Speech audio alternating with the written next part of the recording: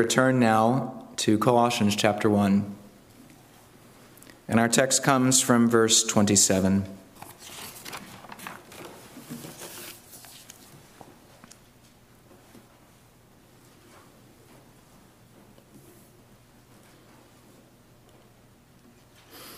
Colossians 1,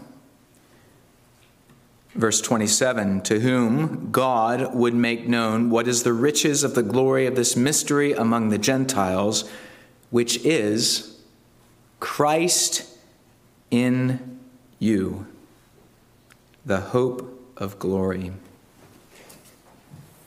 The Apostle Paul, as you're familiar, is often summarizing the content of his gospel ministry. Each summary, when he makes one, shows a different aspect of it. So consider, for example, in Acts 20, where he's speaking to the Ephesian elders. And he tells them that when he went among them, he wanted to preach to them all the counsel of God. That shows the foundation of his ministry. It's God's word. It shows the breadth of it too, the whole of it. In 2 Timothy 3, 16 to 17, he gives another summary. When he says, all Scripture is given by inspiration of God and is profitable for doctrine, for reproof, for correction, for instruction in righteousness, that the man of God may be perfect, thoroughly furnished unto all good works. That shows the practical end of the Christian faith. It's for your life and for every good work. In 1 Corinthians 2:2, we have another where Christ said, I desire to know nothing among you save Jesus Christ and him crucified. And that shows the central objective facts of the gospel. Right there in the middle of the proclamation of the word of God is Jesus crucified for sinners. Here we have another summary in the three words of our text, Christ in you. Here we have a subjective appropriation of those facts. That is to say, these things that are outside of us are by grace made ours. The foundation is Christ and him crucified. But this is as the building of a house upon that foundation, so that we can live on it. And without that, the foundation is useless because the practical end of Christ's death is not met. What we have here is Christ, not just in himself and his work outside of us, but Christ in you. A Christ received by faith and applied unto every saving grace. So again, we'll briefly consider the text. We'll consider its teaching and then application. In our text, we have this three-word summary of the gospel. Christ in you. We see the foundation of the gospel. It's Christ. This points us to his person. Who is Christ? He is, first, God. Jesus Christ is God. He was in the beginning with God, and being at the beginning before all things, he is eternal God. Prior to our text in Colossians 1, we read of this. In verse 15, we learn that he's the image of the invisible God. He has received the same divine nature as the Father by eternal generation, so that he's his very image. And it says he's the firstborn of every creature. Now, don't let the so-called Jehovah's Witnesses trick you on this. They say, look, he's a creature because he's born with them. No. Firstborn here means he's above them. It shows that he's preeminent, not just as a great creature, but as their very creator, which the next verse says, for by him were all things created. You cannot be the creator if you are not God. Christ is the creator. Christ is God. But then this God, indeed this Son of God, was in time made flesh. The Word was made flesh and dwelt among us. And that happened so that he might do the work to which he was appointed from eternity. And the center point of that work is the cross. Again, Colossians 2 speaks of this, verse 20, and having made peace through the blood of his cross, making peace between God and man by suffering there on the cross what all his people deserve to suffer. These are the objective facts of the faith, the person and the work of the Lord Jesus Christ. Think of the creeds of the church, the Apostles, the Nicene Creed. Think of your Heidelberg Catechism. These things are central to the faith. They're foundational. But we have here not only Christ, but Christ in you. And so, as I said before, we have the foundation, but then the appropriation, the making of that foundation our own, the building of our house upon it, in you. Now take care with this, because the word you could be taken corporately, speaking of a whole body, as I can address you, this whole church, as a group. Paul does use you some ways like that. In the same verse, in fact, look, to whom God would make known what is the riches of the glory of this mystery among the Gentiles. The word among there is the same as the word in our text. He could say in you Gentiles, but there it's just among, in the whole group. We know the you is plural. If you read the King James, it's not in thee, it's in you, plural. And it could mean this. Indeed, that's a true doctrine of the faith, that God is in his people corporately. Christ is in his people corporately. He is the one who, Psalm 22 tells us, preaches to the great congregation. And he praises God's name in their midst. That's a beautiful thing to think of as you're singing the Psalms. Jesus Christ there by his Spirit singing in you and with you, as it were, in the pews with us by his Holy Spirit. And that is true, but it's not what's intended here by this in you. What's intended here is in you individually. Yes, it's in more than one person, but in each of them as in inside them. We can tell that because he says this Christ in you is the hope of glory. And there's no hope of glory by merely being a church member, by merely being part of the gathered body. As great and important as that is, it's not the same as being in Christ and having the hope of glory. If you look at verse 28, it says, whom we preach, warning every man. You see the individual application of this gospel message. What he's speaking here of is union with Jesus Christ by faith in individuals. John 14:20, Christ speaks of I in you and you in me. That's what's being spoken of here. Or in a familiar image, in John 15, he says, I am the vine, you are the branches. Abide in me and I in you. This mutual indwelling of Jesus Christ and the believer that comes by faith. That's what's here. So that, as verse 28 says, every man might then be perfect in Christ Jesus. So we have the foundation, the appropriation. Let's put it together in a doctrine from this text. It's that the gospel demands for salvation the subjective, personal, and individual appropriation of Christ by faith. Let's consider this in a few points. To help us understand this, we need to remember sin. Sin, the breaking of the law of God. Sin, which as it offends God's holy character, deserves his wrath. And sin that has made each one of us utterly unable to save ourselves. Ephesians chapter 2, verse 1 puts it very plainly, that even believers who have now been changed and made alive, they were dead. Dead in trespasses and sins. You might have been breathing and laughing and running, but spiritually you were as dead as a corpse. unable to do anything spiritually good, at least in a spiritual way. Unable to please God, unable to save ourselves. A powerful testimony to this comes in Jeremiah chapter 13, where he says in verse 23, "Can the Ethiopian change his skin, or the leopard his spots?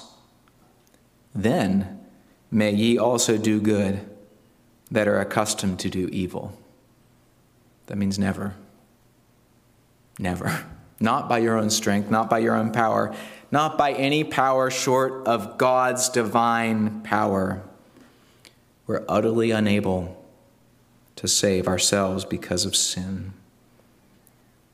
Second, then, Christ's person and work are necessary to purchase salvation. You see, from the beginning, God decreed that man must die for man's sin. He said, "In the day that thou eatest thereof, thou shalt surely die." And every man outside of Christ will indeed die for his sins. If we were to have any hope, it had to be a man who would die for us. But no sinful man could die for us. No sinful man could die for us because he would have to atone first for his own sins, and he can't do it. But even a man, if it were possible, and it's never been true except for Christ, even a man who was not sinful, who had no sin, who had never sinned, even a sinless mere man could not save us. His death would not be valuable enough. Why is that? It's because by sin, having sinned against an infinitely good God, we have earned an infinite guilt. A guilt that cannot be atoned for except by an infinitely precious price. A price no mere man could pay. What was the only solution then? We're given an amazing insight into God's own mind. He leads us through this very process of elimination when he looks at the sin of man in Isaiah 63, verse 5, and says, "And I looked, and there was none to help. And I wondered that there was none to uphold." What's the solution? "Therefore, mine own arm brought salvation unto me." What's the solution? It has to be God. Who else is infinitely precious? Only God is infinitely good. But it has also to be man. And thus you see the beautiful, the amazing divine solution to man's sin, the God-man, Jesus Christ. That God became man. We see then, third, knowing that sin makes us utterly unable to save ourselves, and therefore that Christ, the God-man, is the only hope for sinners. Third, though that purchase has been made, it is useless to a soul that has no faith. The way that purchase is applied to any sinner who will have it is by faith. For God so loved the world that he gave his only begotten Son, that whosoever believeth in him should not perish, but have everlasting life. And what does Christ go on to say in John 3:18? He says, "He that believeth not is condemned already, because he hath not believed in the name of the only begotten Son of God." Faith and faith alone is what puts us in union with this God-man. It alone makes that purchase he made on the cross effectual for our salvation. And the chief act of this saving faith is that it receives Jesus Christ. John 1:12, as many as received him, to them gave he the right to be the children of God. And then, as we've already seen in John 15, Christ explains it as abiding in him, resting, staying in the Lord. By sin, we cannot save ourselves. The only hope is the God-man, but the only way to have him is to believe. All of this in those three words, Christ in you. This brings us into application. And as we did this morning, it's very right that first of all we would examine ourselves.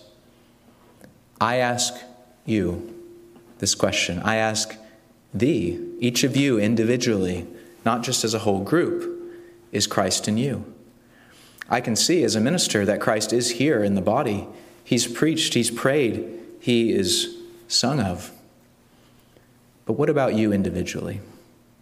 Your own heart. We need to test our faith. Now, it's one thing to ask, do you believe? But sometimes the answer can be hard to find. We need to ask more specific questions to help us understand. We need to know what saving faith is so that we might further ask whether you have it. So I want to break it down. We can test faith first from its object, the thing which is believed. And what is that? Well, we've seen it. It's Christ. Christ and his work. He is the sole object of saving faith. Do you believe in Christ? Contrast that with other things you could believe in. Yourself. Your family. Christian family, which is a great blessing. Baptism, again, another great blessing. And even in its own way, Peter says, baptism now saveth you. It saves, not by its own strength, certainly not by the power of water, but in the same way any ordinance saves, by faith in Jesus Christ as a means that God appointed to bring us his benefits, not without faith, only in faith. Church membership, important as it is, you cannot trust in it. These good things cannot be the object of your faith. Here again words no doubt familiar to you. Jesus Christ said, I am the way, the truth, and the life.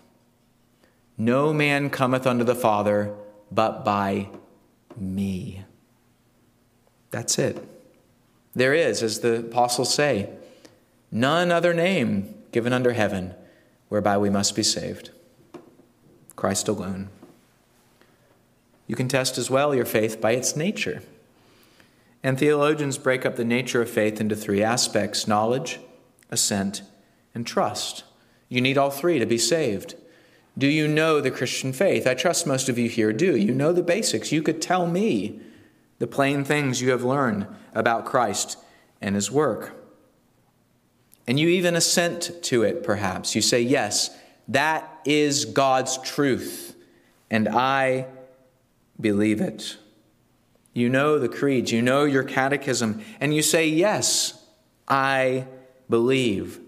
Not enough. Good, but not enough. Because that third part of faith is trust, without which knowledge and assent cannot save.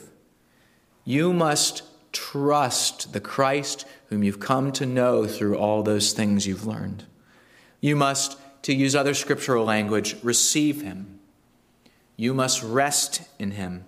You must come to him. You must look to him, flee to him, embrace him, be in him. He must be in you. Can you say with the Apostle Paul, Galatians 2:20, that which I now live in the flesh, I live by the faith of the Son of God? Can you say that? Can you say, indeed, with him, Philippians 1:21, to me to live is Christ?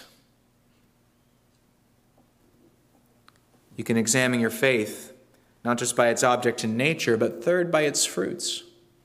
Because faith bears fruit, especially the fruit of love. We learn in Galatians 5:6 that faith worketh by love.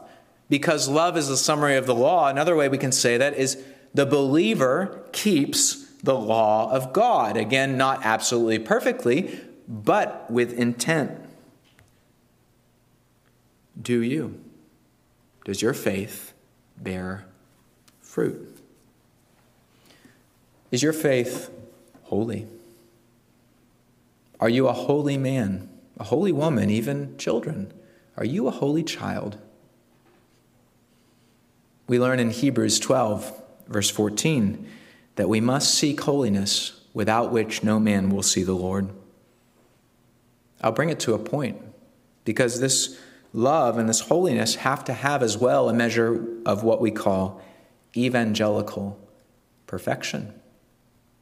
Paul speaks that way right after our text, when he says in verse 28, that every man may be perfect in Christ Jesus. I say an evangelical perfection because it's not a perfection of degrees, as if we had come to the highest possible attainment of a Christian in this life so that we were not sinning. That's impossible. That's what the law demands. But we're judged by the gospel. Hallelujah. This is why a sinner can have hope to be saved. But nonetheless, God does demand a perfection of sincerity. That means to say, though your love and though your holiness have failings, they are real. Is this true of you? Do you have a true, sincere, and though failing, pressing on toward the mark, faith? This is how you can know whether Christ is in you. Test your faith by its object, by its nature, and by its fruits. And I counsel you to do this often, not for your discouragement as a Christian, but self-examination is a wonderful way to build the assurance of a true Christian, as we'll see in just a moment. But second, I need to bring you a rebuke. Perhaps in this test you've not been able to pass. Even if you have, you need to hear a warning here. And the warning in a word is against presumption. To trust in things that don't exist or you don't have a reason to trust in. As if it was simply enough to hear of Christ or to claim Christ or to say with your lips, yes, Christ is in me, but to be indifferent as to whether it is true or not. That's presumption. We can presume first in assurance. Assurance is the cream of the Christian faith. It is a blessing that all should want and all Christians should aim for. To be confident, God is my God, and I'm his child, and I, by grace, will go to heaven. I want this for each of you as a minister, and I know your minister does too, and all of you should want it for yourself. But the question is, how is it properly had? It cannot properly be based on merely objective outward things. The outward preaching of the word, the facts of the Christian faith, the sacraments that Christians enjoy, church membership, etc. All of those things, great comforts and helps in their place, even helps for our assurance. But none of them without what is subjective and internal, whether we believe. Think of a life raft. To a drowning man, it's a wonderful comfort to see there a life raft that's come to me. Oh, and you think, I will be saved. And it's true, but only if you swim to it. Only if you put your hand out and take it and get in that raft. Think of the ark. Anyone that was in it was saved. And what a comfort that was. but not for those who wouldn't go in. You need to know, do not entertain false assurance. It will only make you go happily to hell. And that would be cruel to your own soul. But second, we need to hear a rebuke about presumption in preaching. And this is as much for the benefit of preachers as for hearers. Because in preaching there are two ditches, both of them presumptuous. The one ditch on the side is preaching that is merely practical. Preaching that is all application and no doctrine. That all speaks about faith and self-examination and obedience, as I trust you know is necessary and important. This kind of preaching even goes on to speak of the political and social applications of the Word of God. And in a day when ministers just don't do that, that can be refreshing and encouraging to hear. But the problem with this kind of preaching is that with all that, there's no Christ. There's no foundation. The house that's built might be beautiful, and you could live in it for a little bit. But when the storm comes, it's going to fall because there's no foundation, Christ. But on the other side, there's a ditch, and I fear many more Christians today are in this ditch. It's the ditch of preaching that is merely Christ-centered. Now, don't misunderstand me. Preaching ought to be Christ-centered. But this is where a preacher preaches Christ, his person and his work, the revelation of his mystery throughout the Scripture, which often goes under the name of biblical theology, which is fine in its place. And they preach Christ, yes, but they don't preach in you. Christ, as God never intends it, in fact replaces faith and repentance and holiness and self-examination. And this kind of preaching especially despises political and social applications.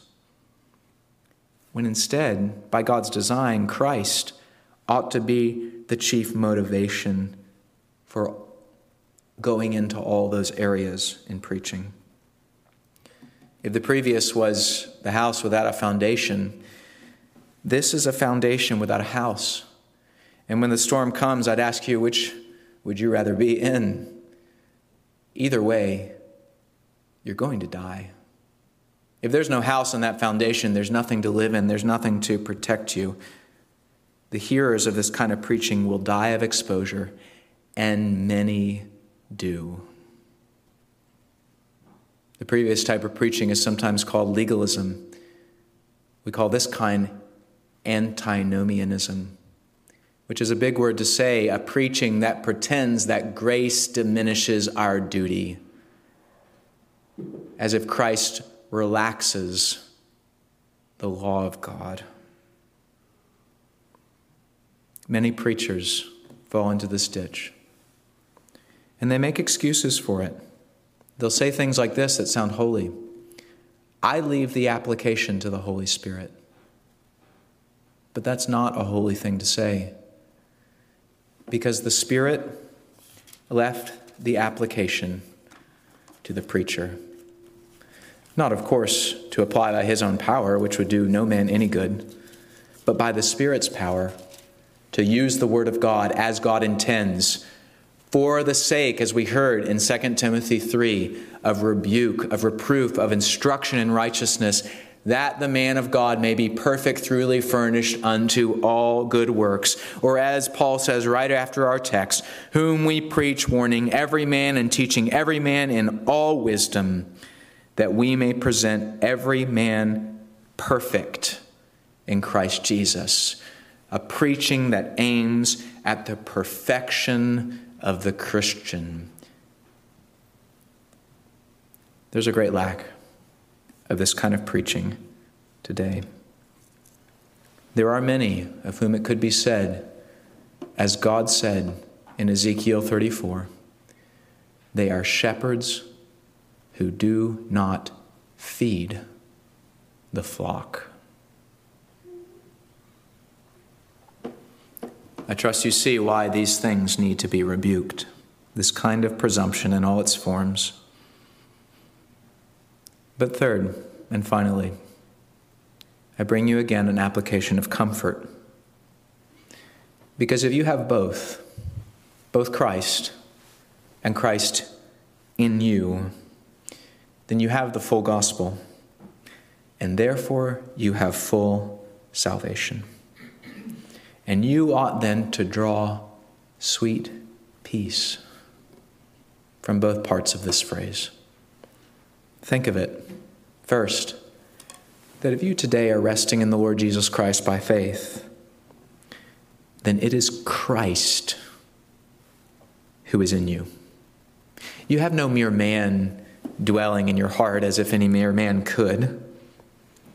You have inside of you, by the power of his Holy Ghost, God who is mighty to save. The unchanging God who is the same yesterday, today, and forever. He's the one that lives in you. And he says, I will never leave thee, nor forsake thee. This is why the true Christian can be confident in every trial of life, and in all of that be filled with the hope of glory, because Christ is in him. And dear Christian, I want you to know, this comfort is not just for those who are stronger than others in their faith. The question is not here whether your faith is strong. You ought to want a strong faith and to use the means to strengthen your faith. But if your faith is the weakest of any Christian who has ever lived, if it is nonetheless true faith, then you ought to take this hope and comfort. Because that true faith, weak as it is, takes hold of this mighty Savior. And if you're weak in faith, your duty then is all the more by the means of grace to strengthen that faith, that you might more enjoy the Savior, but without doubting in the least that he is yours, that Jesus lives in you. But then second, take comfort from the other part. Yes, it's Christ that is in you, but this Christ is in you. He's not only in heaven in his body, and he's not only among you in this church corporately, he's in you, intimately and individually. And this fact is especially a comfort because right now, we can say, for now, sadly, there are other things in you, namely sin. Just pause and think of this. The Holy Son of God, who never sinned and never could, by his Holy Spirit, dwells in the same house as sin. That is your heart. He's willing to do that. That's how much he loves his people. Is this not an amazing truth? You have sin there and all the sorrows that accompany it. But nonetheless, you have Christ there. And if Christ has moved into the house of your heart, then it means all the other residents have been delivered their final notice, and they're going to be evicted. If Christ is in you now, then sin cannot be in you forever. It will be gone progressively in this life, and very soon, forever in heaven. Because Christ is in you. So in this three-word phrase, Christ in you, I hope you've seen there is for you a world of comfort and an eternity of consolation. And believer, you ought to take it. May the Lord bless this word to your heart. Let's sing now.